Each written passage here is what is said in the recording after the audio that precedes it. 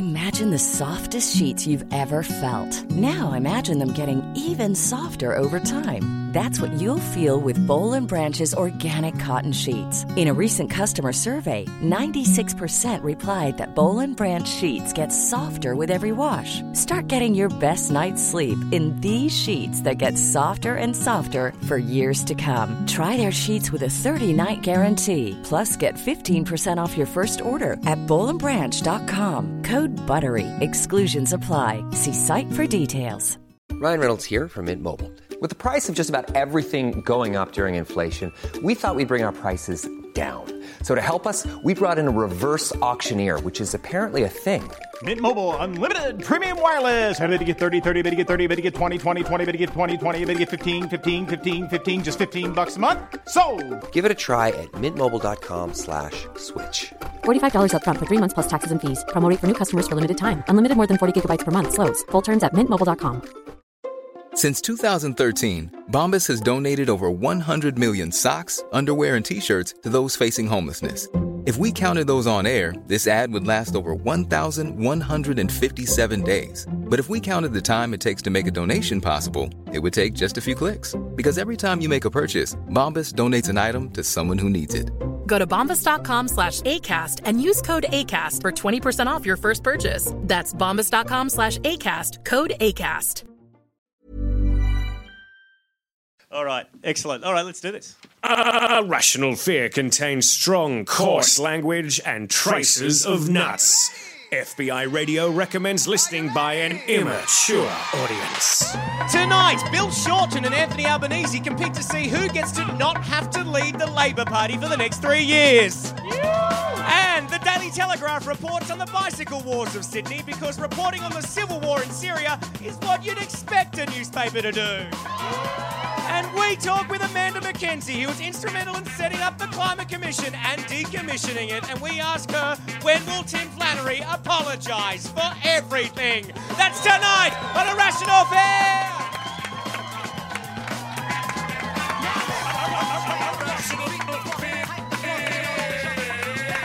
Your fear is rational.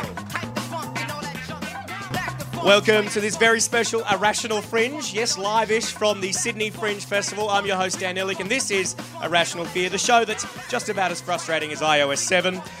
Later on, I'll be tying my cardigan around my neck, and we'll be taking a closer look at the incoming US ambassador to Australia, John Berry. But before that, let's get lubed up and finger our Fringe fearmongers for tonight.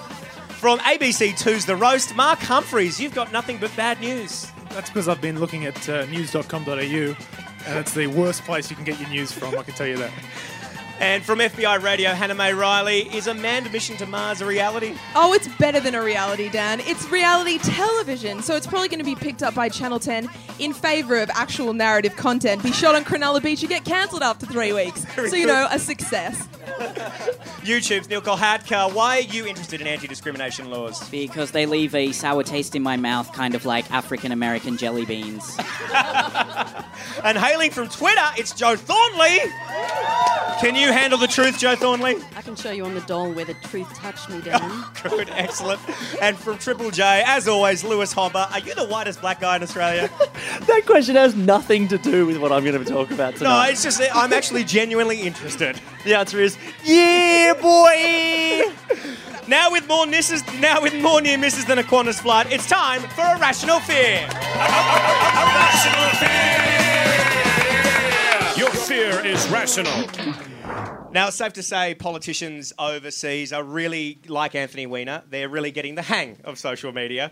But Polly's here too are doing a pretty good job reporting from the inside. Like Craig Emerson this week, he tweeted a great image of a typo on Senator Michaela Cash's freshly minted door. Among her portfolios listed included one we've never heard of before, the Minister for Assisting the Prime Minister for Woman. Guys, how do you guys feel about Tony Abbott being the Prime Minister for Woman? Whoever she is, she pulled a fucking short straw. I want him to choose one of his daughters to be the only woman. Right. And watch the other ones fight. Tied knife fight for the win. This is the hypothetical woman that he will be Prime Minister of. Yeah. I think every woman gets 1 hour with him to just hang out, do the ironing, get paid less, pillow fight. And as Hannah say, pull his short straw. We got there. It was a penis thing. But among social media failings of Polly's, a ray of sunshine appeared from a video from the new incoming US ambassador to Australia, John Berry. Here's a sample. Hi, I'm John Berry, the new U.S. ambassador to Australia. I'm a native of the Washington, D.C. area, and I love the outdoors. I'm also one of the few people lucky enough to have swum at the North Pole and stood atop the South. My spouse, Curtis Yee, is a triathlete from Hawaii who loves anything involving saltwater and waves. As a young boy, the Smithsonian National Zoo opened my eyes to the importance of protecting our wildlife and our environment. It's home to giant pandas and a lion that I was very lucky to have named for me while I was director here. As ambassador, I hope to deepen our cooperation in science and conservation. Curtis and I would love to hear from you on which places we should visit. So please send us your suggestions on the Embassy's Facebook page. We can't wait to see you about. Amazing. Openly gay, married, and wants to deepen cooperation in science and conservation. Something tells me John Berry chose Australia because he missed out on New Zealand. Now, after watching that video, would you guys like to have a beer with John Berry, do you think? I want to have a podium dance with him. I wanted to run for the Labour leadership. Yes. I'd have a beer with him, but I wouldn't offer him any wet pussies. Yeah, the only way it could have been more annoying for Tony Abbott for him to arrive is if he came by like P&O and he was also a boat person. Now, is it a good use of social media, you think? Just kind of introducing yourself to a whole nation via YouTube? Well, no one saw it. Right? Like Lewis, I reject that. I saw it several times. Yeah, those heavily invested in researching a comedy show for ABC2 saw Everyone the thing. needs to check it out. It's so We've got a straw poll here of 6 people who've come to see Irrational Fear. How many people have seen the John Berry video? There's 1, 2, 3. Oh, yeah, about 12. That's good. Well done. 12 out of 6 ain't bad. I think my favourite bit of that is how they named a lion John. That's such a shit zoo name. Such an emasculated lion. It's a shih tzu name. Stop it, John. Well, he's not the only one making a video announcing his arrival. Former Premier of Victoria, Steve Bracks, was due to fly out this week to take up a new role of Consul General in New York City. But thanks to the no-alition, those plans have been put on hold. But that didn't stop Steve Bracks from making a video of his very own. Look, it's Steve Bracks here, former Premier of Victoria. Now, I was going to be Consul General in New York, and I'm not going to get that job now. Look, it's fallen through, but that's no problem at all. I don't want to be Consul General in New York. It's just a cushy job. It's well paid in a smelly city. Now, who wants that? Of course, the other problem is you'd have to leave Victoria. You'd have to leave Victoria, and that's not fun. Because they don't have coffee in New York. They don't have trams. They don't have pie face. They don't have the AFL. They don't have the Polly Woodside. It's a ship. It's an old ship. Only we have old ships in Victoria, and they don't have them in New York. They don't have anything in New York. They're called it New York, New York. Well, that's no big deal because we've got Wagga Wagga. That's been named twice too. Now I know that's not in Victoria, but you can't get coffee in Wagga Wagga, and you can't get on a tram, and they don't have AFL in Wagga Wagga. So maybe somebody from Wagga Wagga should be the Consul General of New York. I don't think anybody should be the Consul General of New York because it's not a very nice town. But we've got a good town here. It's called Melbourne, and that's where I'm going to stay. So if I want to go to New York, I'll just go to one of a musical. Maybe New York, the musical, because we like musicals here in Victoria. That's what we're about. That's what we like to do. Speaking of which, I've got 2 tickets to the Book of Mormon if anybody wants them. If you give us a call, that'd be great. I'm going to be in London. I love big cities. Irrational Fear. Irrational Fear! Yeah, I'm up at Brooklyn.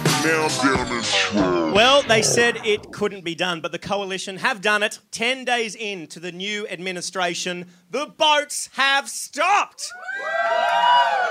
being reported. The new government has decided to take the goalposts of transparency and throw them overboard by placing media blackouts on the reporting of boat arrivals. This is just the latest measure from the coalition government to ensure that the Australian public are less informed than ever before. Last week, a slew of government departments were herded up like cattle and sent to the Tony Abattoir. To find out more about the cuts in the public service, we're joined by Minister Lewis Hobba. No. Oh, thank you, Dan. Very much appreciated. Testing the microphone. Now, Mr. Hobba, the coalition has promised to inform the public less and have appointed you the Minister for Misinformation. Half true, Dan. That is my role, but it's Minister for Mr. Information. This is a coalition cabinet. We don't have any room for anyone called Miss. Right, yeah. Now, the previous government gave daily updates when the boats carrying asylum seekers arrived in Australia. Why has your government decided to put a media blackout on such reporting? Well, Dan, no news is good news. Although, that's not quite right for us. The only news that's good news is News Corp. They've been very cooperative. But don't the public have a right to know about these arrivals? Debatable. If you don't know about the boats, can you care about the boats? If a tree falls in a forest and squashes a greenie but there's no one to report it, will charges be laid? Probably not. And if you don't know the facts about climate change, can you have an opinion? Of course you can. Opinions are fun. Unlike facts, they're always right. Right. Now, Mr. Hobba, apart from your commitment to telling the public less, you've also made a lot of cuts to departments that inform our country in other ways. Oh, really? I didn't hear about that. Which ones? Tertiary education. Everyone in the cabinet's already been to uni. We really didn't see any point in having them. Okay. What about science and research? Our research told us science was for nerds. Mental health, ageing and disability reform. Those spastics have had it too good for too long. They need a hand up, not a handout, or a hand. International development and tourism. If you want to stop the boats, stop advertising the destination. Right. What about the Ministry for Youth, Mr. Hobba? Well, I'm not worried about immigrants taking my job, Dan. I'm worried about young people taking my job. They're the number one threat. Look at Neil. He's brown and on the wrong side of 14 years and 9 months. Neil Kolhatkar is the real enemy number one. Okay, look, in all of this cutting by the Ministry of Misinformation... Mr. Information. Sorry. Do you seriously think that information flows will stop? Already this week, the Climate Commission has been rebranded as the Climate Council. There are already people tweeting about boat arrivals from Christmas Island. You know what? You need to use Twitter, Dan. What? The internet. Oh, you're not going to. And we're going to choppity chop. Is there anything at all you want the public to be informed about? We just want to make sure everyone knows everything is going just fine. Is it? I actually have no idea. It's bloody hard work finding anything out anymore. Thanks for your time. What is the time? I don't know. Perfect. Dan, if you really want to know what we've achieved in the last 10 days, then you should just ask the people in the street, which I have done, and carefully crafted this package for you to listen to. Oh, yeah, it's a shame there aren't more women in the cabinet. Tony Abbott said it was a shame. But it's not as if he has any say in that. I mean, who knows how cabinet is chosen? It's not like there's some powerful minister, like some kind of prime minister who can just, make these decisions. Let's face it. If climate change was a problem, there would be a ministry for it. No one's talked about stopping the boats for about a week. He must have done it already. In 1 week. Before the election, all we heard about was this economic emergency. Now, 10 days after the election, I haven't heard a thing. You see, there used to be all these people fleeing from awful places like Papua New Guinea, and they used to have to come here, which is so awful. So now we are sending them back to Papua New Guinea, which is lovely. Well, a big issue right now is women's rights, and Tony Abbott knows this, so he's put his best man on the job, himself. A rational fear. Ladies and gentlemen, Hannah May Riley! Thanks for clapping me up. You didn't have to do that. Here we go. If I've learned anything from this past election as a bright-eyed, bushy-tailed young optimist, it's that people are basically shit. So I'm here to warm your heart with the latest venture of man's reaching for the celestial heights.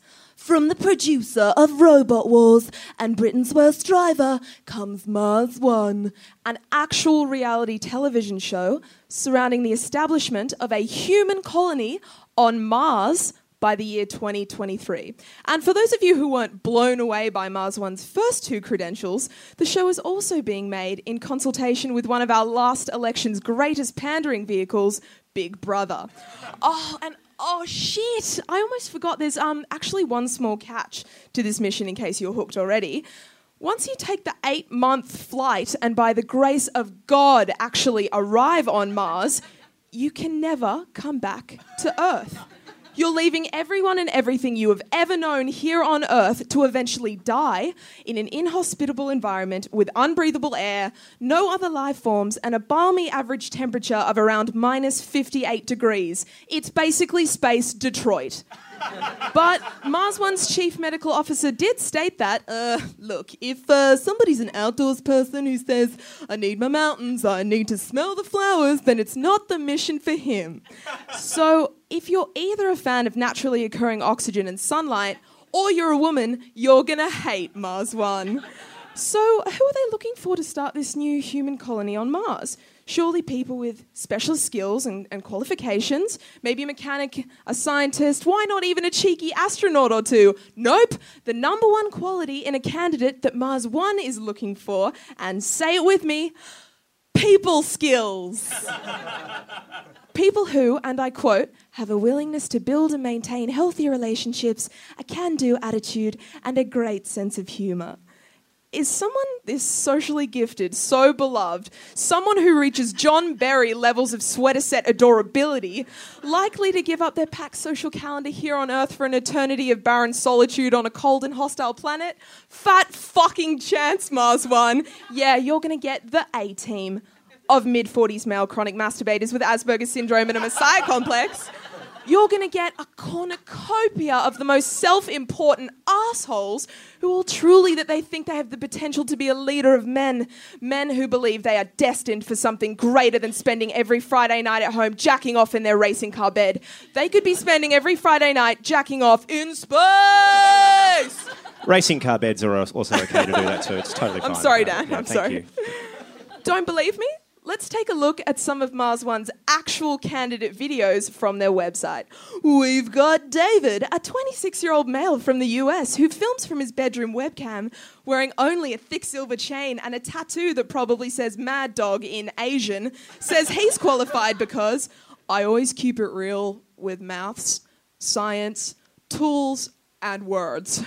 Or what about Effie, a 30-year-old male from Russia who was chosen to wear a fetching cowboy hat in his video, who says he's qualified because I have come to a point where I can no longer find regular job in this world. And if situation comes to using shit as a material component or eating a fallen comrade, I'm your guy because I'm realistic about the challenges I'm going to face. These are all actual quotes, by the way.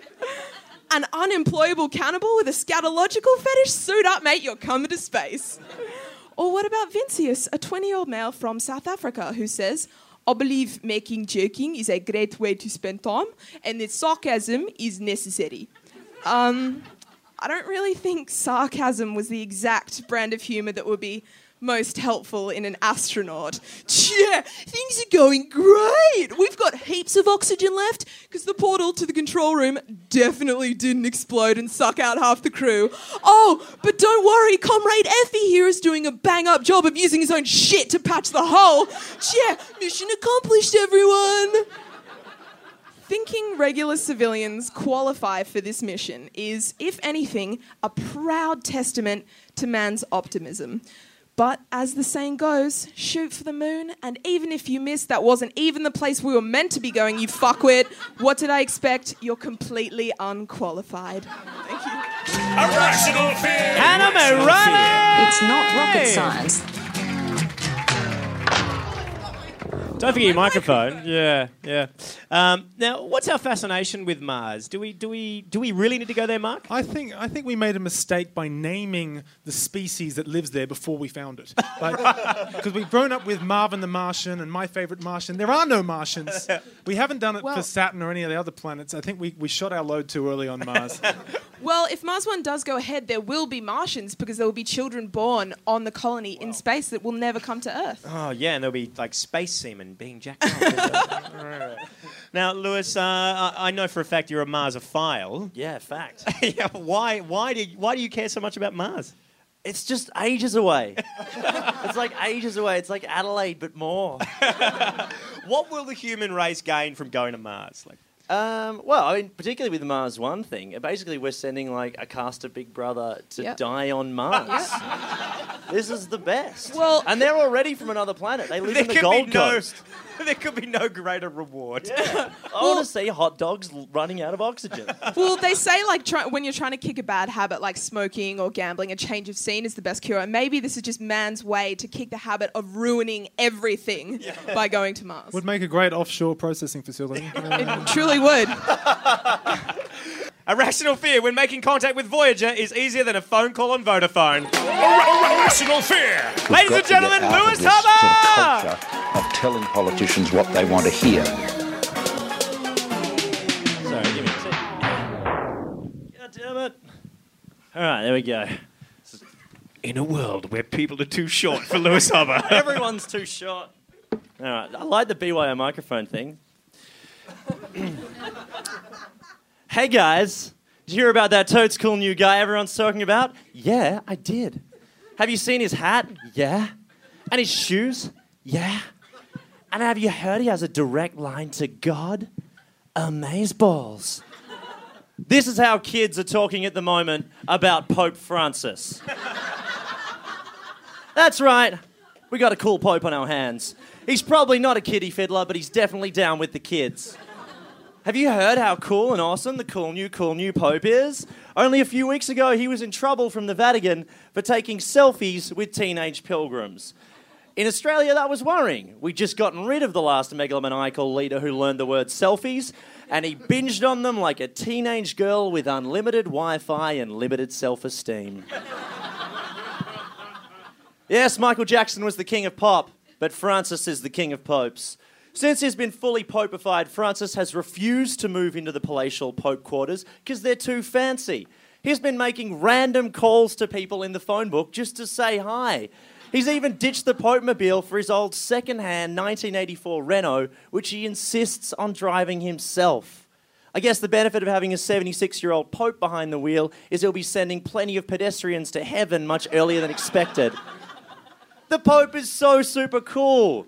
When he was asked about homosexuality, he said he saw no reason that God wouldn't love gay people. When he was asked about contraception and abortion, he said Catholics were too focused on it. For the last few months, if someone had used the old saying, "Is the Pope a Catholic?" you would have said, "I don't know anymore." I don't know how he could possibly get down with the kids anymore. He's already one of the most popular people on Twitter. Maybe he could have a crack at Tinder. You'd think the church would be all over Instagram. Catholic opinions are nothing if not vintage. We'll know Pope Mania has hit fever pitch with the youth if text-speak starts taking on Catholic meanings. LOL will mean love our Lord. DTF won't mean down to fuck. It'll mean down to find out more about our Lord. And OMG will mean exactly the same, but people will actually know what the G means. I can't believe that the cool Pope just calls people. The other day, he just called a guy to say happy birthday. We're talking about a guy who has a direct line to God. He's calling strangers. Either the Pope's lonely or God is a rubbish conversationalist. Which makes sense, because I think it'd be super annoying to talk to an omnipresent, all-knowing being. Be like, "Hey, God, you hear about..." "Yep. I did. I made it happen. I make it all happen. I'm making this conversation happen." I don't have to be a jerk about it. I invented the word jerk. You know what else cool Pope did recently? He said you can be an atheist and still get into heaven. Well, didn't that let the cat out of the bloody bag? Heaven's the only bargaining chip Catholics have left. You think teenagers are going to church every week for the wafer and the sing-along? Fuck no. They're going because their parents told them they'll miss out on the afterlife because they jacked off into a sock. This is huge. Let's be honest, most of us can get through life obeying the 10 Commandments. Don't kill anyone, don't have sex with married people, don't nick anything, be nice to your mum and dad. Some of them are actually easier for an atheist. Thou shalt have no other gods? It's no worries, I don't have one. Remember the Sabbath? You think I'm going to forget how great Sundays are? Thou shalt not bear false witness. I don't know what that means, but I'm probably obeying it. But cool Pope isn't cool news for everyone. His don't sweat the small stuff message is a big problem for people who have made a career out of sweating the small stuff harder than a Biggest Loser contestant. Passages like Leviticus 20:13, forbidding a man from lying with another man, have become very useful for people who are terrified that the gays will sneak into their bedroom at night and ruin their straight marriages. And while they're there, redecorate the bedroom in a minimalistic but charmingly rustic fashion. Even our very own Prime Minister has used his Catholicism to guide the nation into a future of love and acceptance. Who can forget when Tony Abbott said that boat people were unchristian because they were coming in through the back door? Unfortunately for Tony, the behaviour of Catholic priests would suggest the back door isn't something they're totally against. I don't know exactly what's unchristian about boat people. I guess Tony thinks that asylum seekers didn't love thy neighbour enough. But the truth is, I don't trust cool Pope either. I get nervous when religion gets cool. It upsets the natural order of things. Being cool is all about being against the establishment. You can't be the most important part of the establishment and still be cool. Unless you're Karl Stefanovic. He seems to make it work. But the Pope has less chance of doing his Christmas address drunk and talking about how great his wife's arse is. Popes should not mention arses. I don't know about you, but I liked it when the head of the Catholic Church was more like my grandparents, scared of change and driving a very safe car. And thankfully, it seems like we won't have to worry about cool Pope for much longer. The Vatican Council has been very busy this week, correcting all of Pope Francis's comments about homosexuality, contraception, and abortion. According to the Vatican, cool Pope didn't say, let's not hate the gays. No. He said, let's not hate on the Deus, which is Latin for God. Trust me, God still hates fags. And their progressiveness seems to be rubbing off on cool Pope. This week, Francis spoke to a group of doctors and said that they should refuse to perform abortions, not for a reason of faith, but for a reason of science. So that's the end of cool Pope. Which I'm relieved about, because if the Pope got too culturally cool, then other cultural things would start becoming Catholic. All movies would be Passion of the Christ, all TV would be Seventh Heaven, and all music would be by Nickelback. And we should all thank God that didn't happen. Irrational fear. Thanks, Lewis. Now, Joe, what can other religions do to, be cool again? I think obviously twerking and tweeting about Grand Theft Auto. Right, very good. Sorry, just quickly, I regret to ask this. What's Tinder? Is it a sex thing? Is that Can be. It's on the internet, Mark. It's on the internet? So, so I'm guessing it's a sex thing. Yeah, it's a big-time sex thing. Yeah, okay. Mark is my favourite 60-year-old wrapped in a 25-year-old's body. And that's his byline on Tinder. Irrational fear when getting down with the kids doesn't result in a royal commission. Irrational fear. A new style that guarantees Mark to strip Humphries! centimetres off your thighs and firm your backside. Before I get started, I just want to make it clear that I've not made up any of the article titles that I'll be alluding to in this. All real, all news.com.au. So keeping that in mind, let's begin. From today's news.com.au homepage, want a ring? Make your man 300 sandwiches. World's fattest man loses 304 kilos, finds love. And bachelor puts stripper rumours to bed. News.com.au is not a news site. It's no more of a news site than Photoshop is a shop where you can buy photos. Instead, it's news in the same way that your Facebook news feed is news, in that it's a stream of mostly irrelevant things that are newer than yesterday's irrelevant things.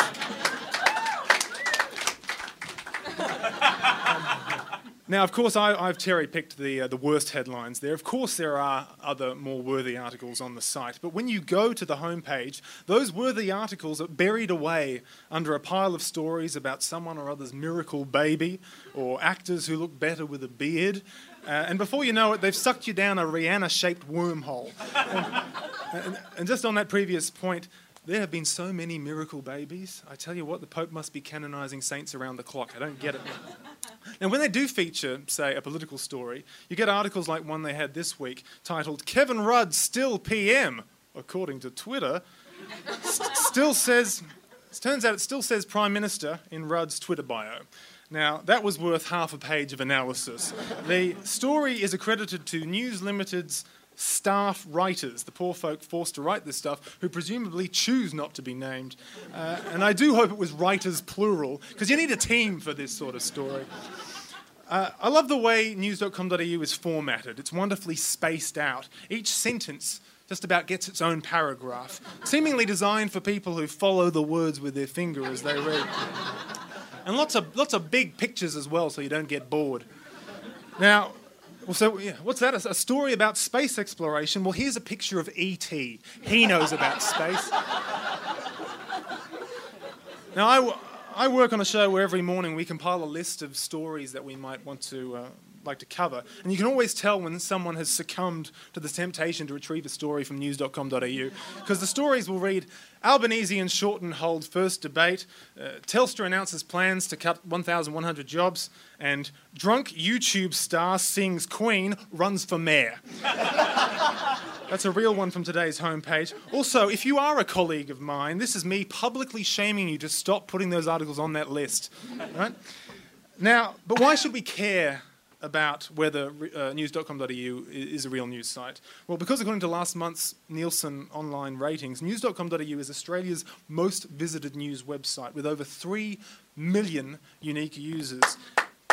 Yeah, that's right. An audience of that size, and I think an audience of that size comes with a certain responsibility, which is why it was highly irresponsible of them to publish an article as they did last week with the title, Can You Spot a Paedophile? Like it's Where's Wally? Now, but don't go looking for the guy with chapped lips and streaky hair and, fluorescent tight beach shorts. It turns out news.com.au's got you covered. It turns out just about every man is a potential paedophile. Indeed, the very first person they tell you to look out for is, quote, the everyman. Another good tip here, quote, what to look out for is... Another good tip here, quote, what to look out for is someone whose friends might also be sex offenders. Oh, shit, I think we just cracked it wide open. The article begins with a photo of a man who they describe as a convicted paedophile killer. This guy sounds like a hero, but before you start thinking... killing paedophiles all over the place? What a champion. But before you start thinking that he's some sort of Van Helsing of the paedophile world, turns out it's just poor punctuation. They forgot to put the comma between paedophile and killer. It's classic news.com.au.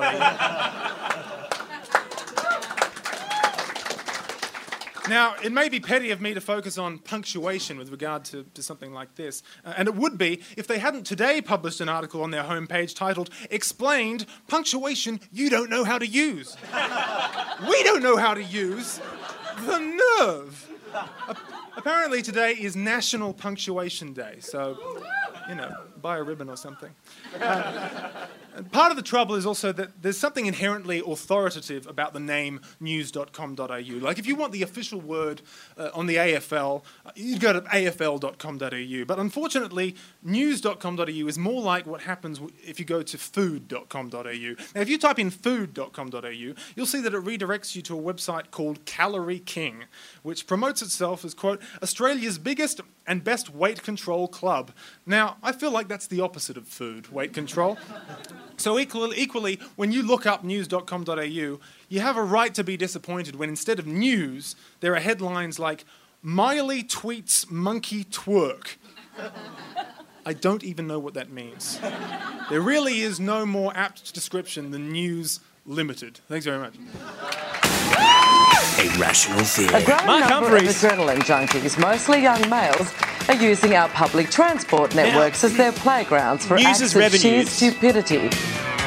Now, News's revenues have dropped $350 million this year, or 3 times more than Fairfax's. Now, if you had one piece of advice for News Corp to boost its profits, what would it be, Jo Thornley? Stop paying me to write for them, so that's probably all I should say.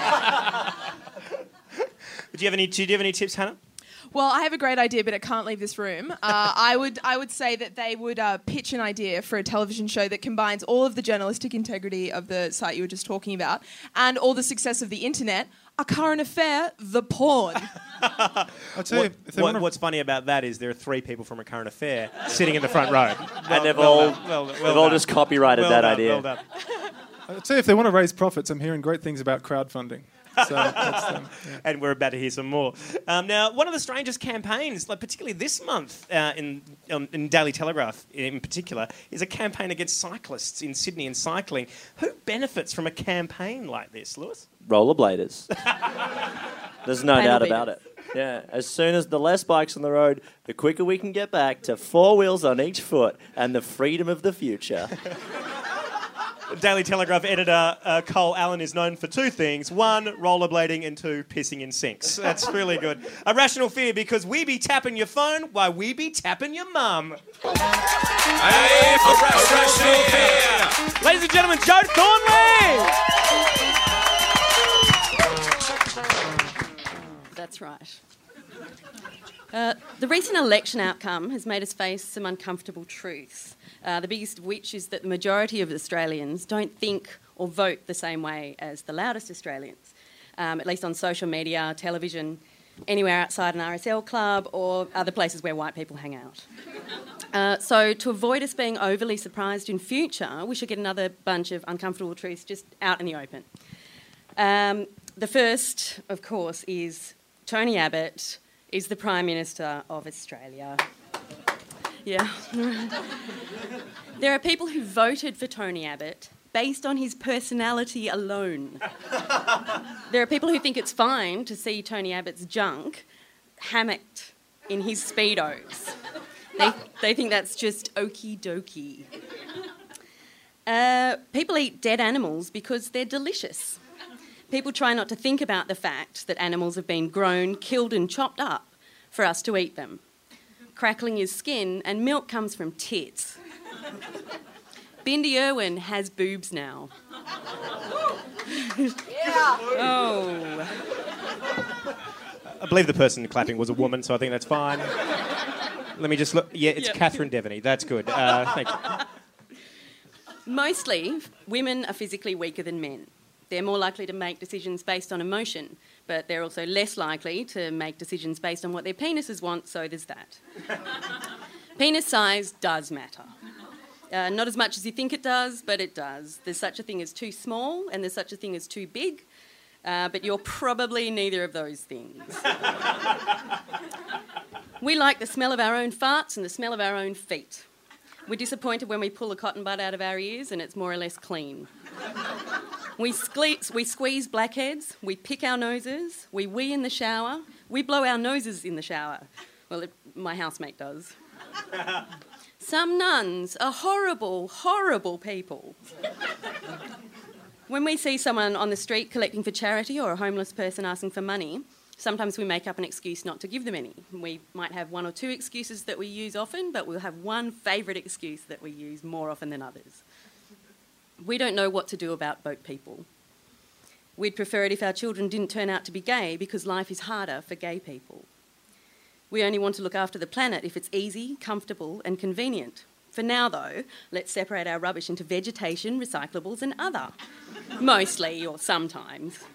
Do I have to take the plastic off? Because I don't do that. We're racist. We try to rise above our racist impulses, but we catch ourselves making judgments about people based on race or culture. We don't like it, but we keep doing it. We're racist. Children are assholes. The Queen has a vagina. And now we're all thinking about the fact that the Queen has a vagina. We become less physically attracted to our partners as time goes on. Those quirky habits that at first were borderline adorable are now the reason you want to stab each other in your sleep. And, oh God, is that an ear hair? That's an ear hair. Genitals are ugly and periods are gross. We have friends that we don't really like. Some of our friends don't really like us. Parents have a favourite child. Your parents have a favourite child. We wonder what our friends look like having sex. We'll give money to charity, but we'd rather not volunteer.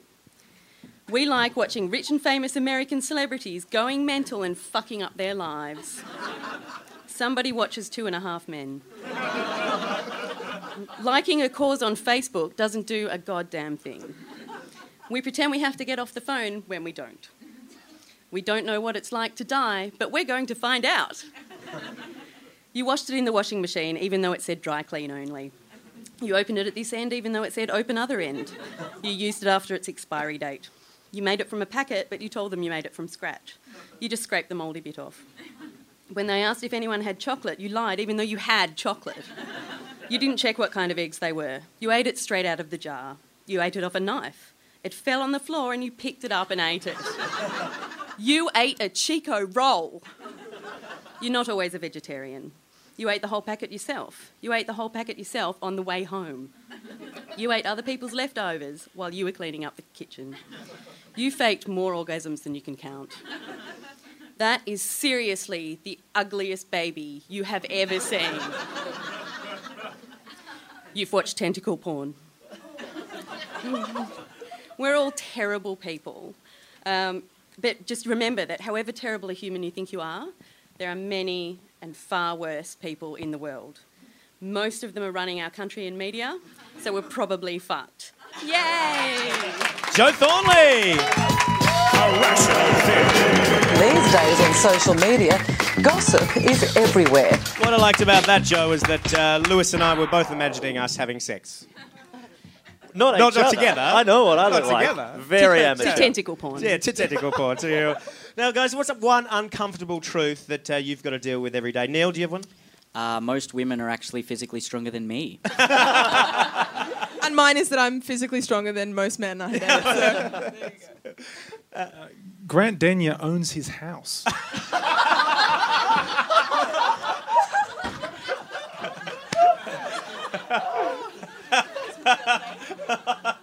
He can't reach the high shelves, though.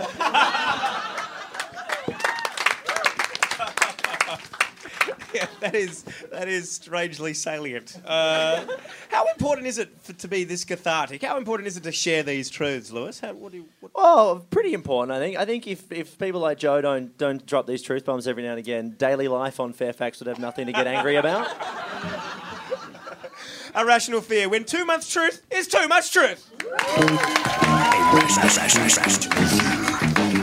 Ladies and gentlemen, from YouTube, Neil Kolhatka!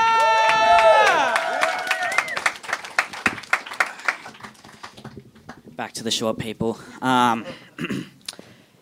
So, my name is Neil, and I'm kind of hoping Anthony Albanese does win the Labour leadership and eventually becomes Prime Minister just so I can tell stupid Americans that our Prime Minister is actually named Albo and that we also ride dingoes. But, I'm going to talk about the anti-discrimination laws in a second, but I've got this idea, actually, that I think they need to introduce a fair dinkum clause into Australian law, because that's how some of these politicians expect to be treated by the public. Like, you'd have a judge talking to Craig Thompson, like, Mr. Thompson, are you aware that you are being accused of using thousands of dollars of taxpayer money to fund your prostitution habits? Oh, yeah, mate, but the missus wasn't giving me a route, mate.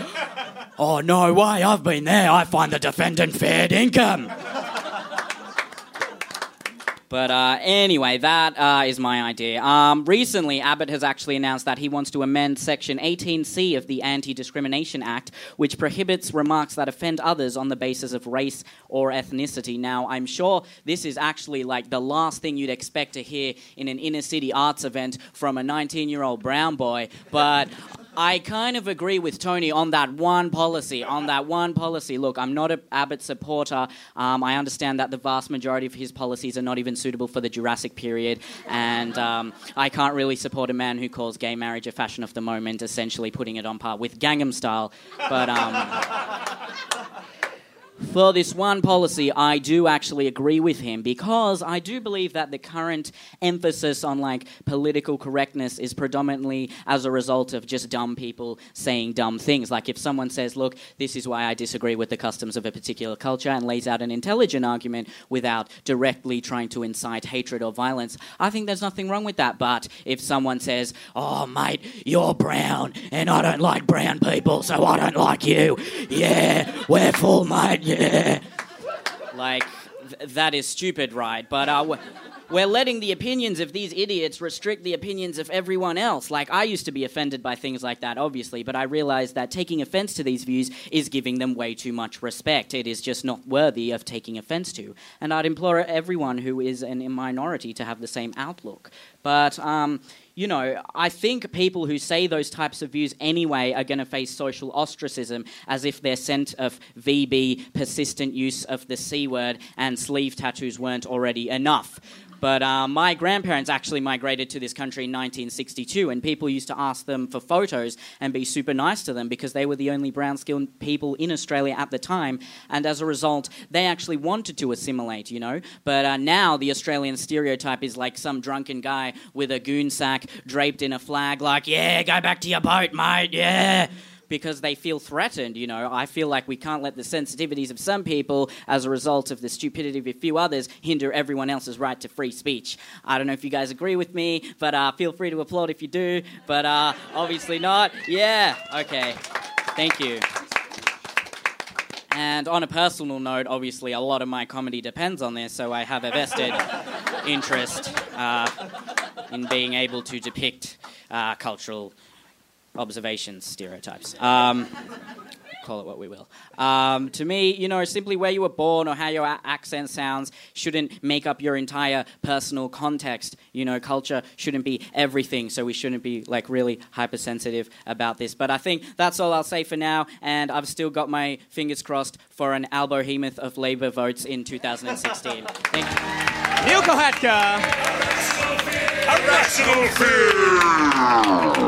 Lewis, what do you think about rolling back these anti-discrimination laws as Australia's whitest black man? You are a part of a very, very small minority. That's right. As a middle-class, straight, white male, I do know something about being a minority. I am... You've had it too hard for too damn long. I am slightly taller than average, so I suffer a lot. Not all shoes fit you. Look at these things. They're clowns. I don't have a joke written down here to move on, so... good job, Neil! Irrational fear! Damn, son, where'd you find this? Now, it's been a hell of a week for our next guest. She worked at the Climate Commission and consequently last week helped decommission the Climate Commission. She's been busy rebranding and relaunching it as the crowd-funded Climate Council. Activist, lawyer, climate campaigner. With an honours degree in emissions trading, she is no stranger to dealing with hot air. Please welcome Amanda McKenzie.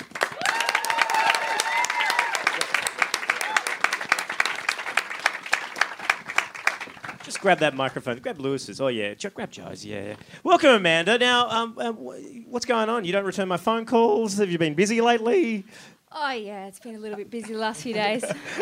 Tell me, when someone goes about deciding to be a campaigner for probably the end of the world, what goes through their head? Why? Why did you decide to kind of become a climate campaigner? Oh, well, it's kind of hard to not do, I suppose. I suppose when you've got the end of the world, keeping the world going, which side do you choose? Well, most of us choose the other side. We've all been doing nothing really well for a long, long, long, long, long time. Yeah, but I like to think that you're all on my side. Oh, we are, but just as long as you do the work. It's a bit like that. Now, take us through what happened this week. Something quite amazing happened this week. The Climate Commission got decommissioned by the government, and take us up to speed where it's up to now. Yeah, sure. So last week, as you heard in the media, the Climate Commission was decommissioned, and the commissioners sort of got together and had a chat about what they wanted to do, and they'd all received a huge amount of emails and phone calls and tweets, etc., saying, we loved your work, we'd love you to continue, etc. How many of those were from Andrew Bolt? Yeah, he did write a few editorials where he danced on the grave of the Climate Commission, but and so they were all really inspired by that and decided that they wanted to keep going, and so we sort of had this audacious idea, let's start something new and see if people get behind it. And we've raised $500,000 so far. Importantly, the $500,000 is from over 15,000 people. Like 15,000 people have got online and donated to this in the last just over sort of 24 hours. It's pretty amazing. Of course, if I was a Liberal, I'm not telling you what I am, you're going to have to guess. Though today I am dressed like Wyatt Roy, for those observers out there. Now, if I was a Liberal, not all Australians, the Liberal line would be, oh, well, this is just something that clearly that all Australians didn't have to pay for. That's why we got rid of it. What do you say to those people that say that? Oh, well, I think providing science to the community is a service that's really important, and obviously a whole bunch of other Australians think so too. I think that it's important that the government does it, like providing other services, like the ABC, for instance, or other things. I don't think you can just crowdfund everything, but I think it's been fantastic that we've been able to get this off the ground. I think it does show that Australians really care about the issue. Mark, if the ABC was crowdfunded, you'd probably get paid better for the roast. Yes. I'll take donations at the end of the show. I like that this puts you pretty much on par with John Farnham as the only Australian thing to be backed by popular demand. Now I've got a question here from Twitter. Today's IPCC report is saying that surface temperatures haven't risen since 1998. When will Tim Flannery apologise for being wrong? That one comes from A. Bolt in Melbourne. Yeah, this issue's gone round and round. The media's just got it totally wrong. But, there's a certain amount of heat that is being trapped by greenhouse gases. Some of it goes to the ocean, some of it goes to the air. The ocean traps over 90%. The air traps 3%, and the air kind of fluctuates a bit. So if there was a graph, you have fast periods of air temperature rise and slow periods, and so it kind of goes up and down. So we're having a bit of a slow period, but we'll have a fast period. Is that kind of like when you put Mentos in Diet Coke? Is that what happened there? Yeah, a little bit. Tell me about when you were climate campaigning in the early days. You travel around the country trying to convince people about what was happening in the climate. Did you kind of meet any opposition on the streets? Yeah, well, there was a few people that were took us on in some interesting ways. We had one guy brought his own massive snowman to one of our events. It was unclear what the message was about the snowman. It was also in Mackay, so it lasted about 3 seconds. So I was. And so he was standing at the front shouting obscenities into the street as people were arriving at our event. And then his mate managed to get inside and dress in a penguin suit and run into the hall midway screaming. And again, I don't know what the message was. Penguin suit and a snowman, it was unclear. Right. When you first started out becoming a climate campaigner, what was the tipping point for you? What was the catalyst for you that you went, you know what, I'm going to probably try and dedicate a large chunk of my life now to this? It might be a bit cheesy story given what I do now, but it was actually... I actually read Tim Flannery's book, The Weathermakers. Oh, well, typical! And I read the story, and I had been working on a bunch of sort of social justice issues, and I thought, well, shit, this is the biggest issue that humanity's ever faced.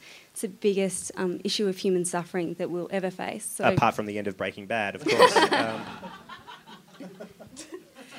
So I didn't mean to deflate your rather earnest, lovely moment there with a cheesy pop culture reference, but I thought since Chris Taylor's not here, pop culture reference, that'll be my job.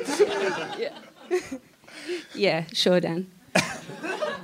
So what happens to you guys now? What's the next step? Is there a certain amount of money you have to get to before you can progress, or are you just you're off saving the world?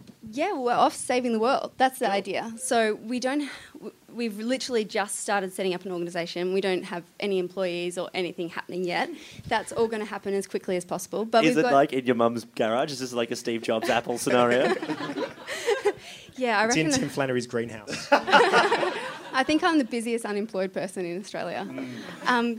Yeah, but it's going to be a crazy few weeks sort of pulling it together, but we've already got sort of 40,000 people on Facebook liking it and sharing it, and so I think there'll be a great community out there ready to sort of put the information to the public. And then your stated goal, what you guys really want to do is just be providing information.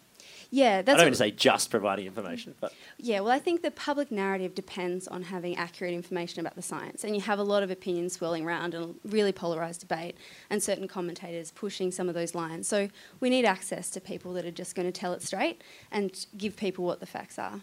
There are some other organisations that do this similar work, and there's been a little bit of criticism that you guys come in with your fancy new logo, taking all the money, which looks heaps like Creative Commons. Can I just say? And I'm sure that Creative Commons have a licensing thing about that, but I know that that's two C's next to each other. This is a C within a C, so you're wrong. Maybe it looks like CCs. I don't know. Jesus, it does look like CCs. Thank you. Looks like something. Yeah. So what's that? Can you address that criticism? Yeah, well, I think it's a bit weird if people... we've been in the space, obviously, for 2 years. And so there was only a week when we didn't exist. I don't know, who filled it. Well, it wasn't even a week. Was it for 4 days? Yeah. So I don't think someone filled it in that 4 days. Yeah. And then all these people jumped on it and said, it's a great idea. So, yeah, we're going to run with it. 2 days, $500,000, 15,000 members. That is an incredible story. Amanda McKenzie, please thank her. Thank you. Now, before we say goodbye... Before we say goodbye, we want to leave you with what you should be scared about next week. Here is Mark Humphrey with the top 3 fearsome fears. Well, it seems the Sydney City Roosters will win the Rugby League Grand Final after scoring a try on the 23rd tackle. That's not bad, is it? Clive Palmer will secure a Senate seat, proving that if you put your mind to it, any billionaire can grow up to become a senator.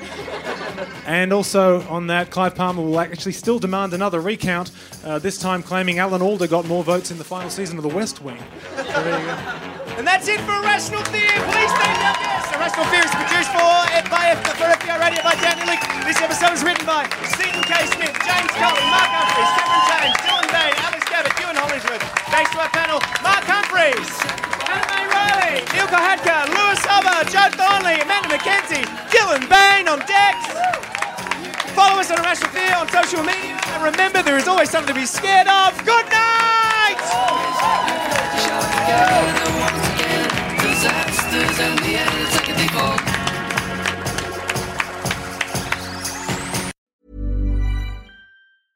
Hey, it's Paige DeSorbo from Giggly Squad. High quality fashion without the price tag. Say hello to Quince. I'm snagging high-end essentials like cozy cashmere sweaters, sleek leather jackets, fine jewelry, and so much more. With Quince being 50 to 80% less than similar brands. And they partner with factories that prioritize safe, ethical, and responsible manufacturing. I love that. Luxury quality within reach. Go to quince.com/style to get free shipping and 365-day returns on your next order. Quince.com/style.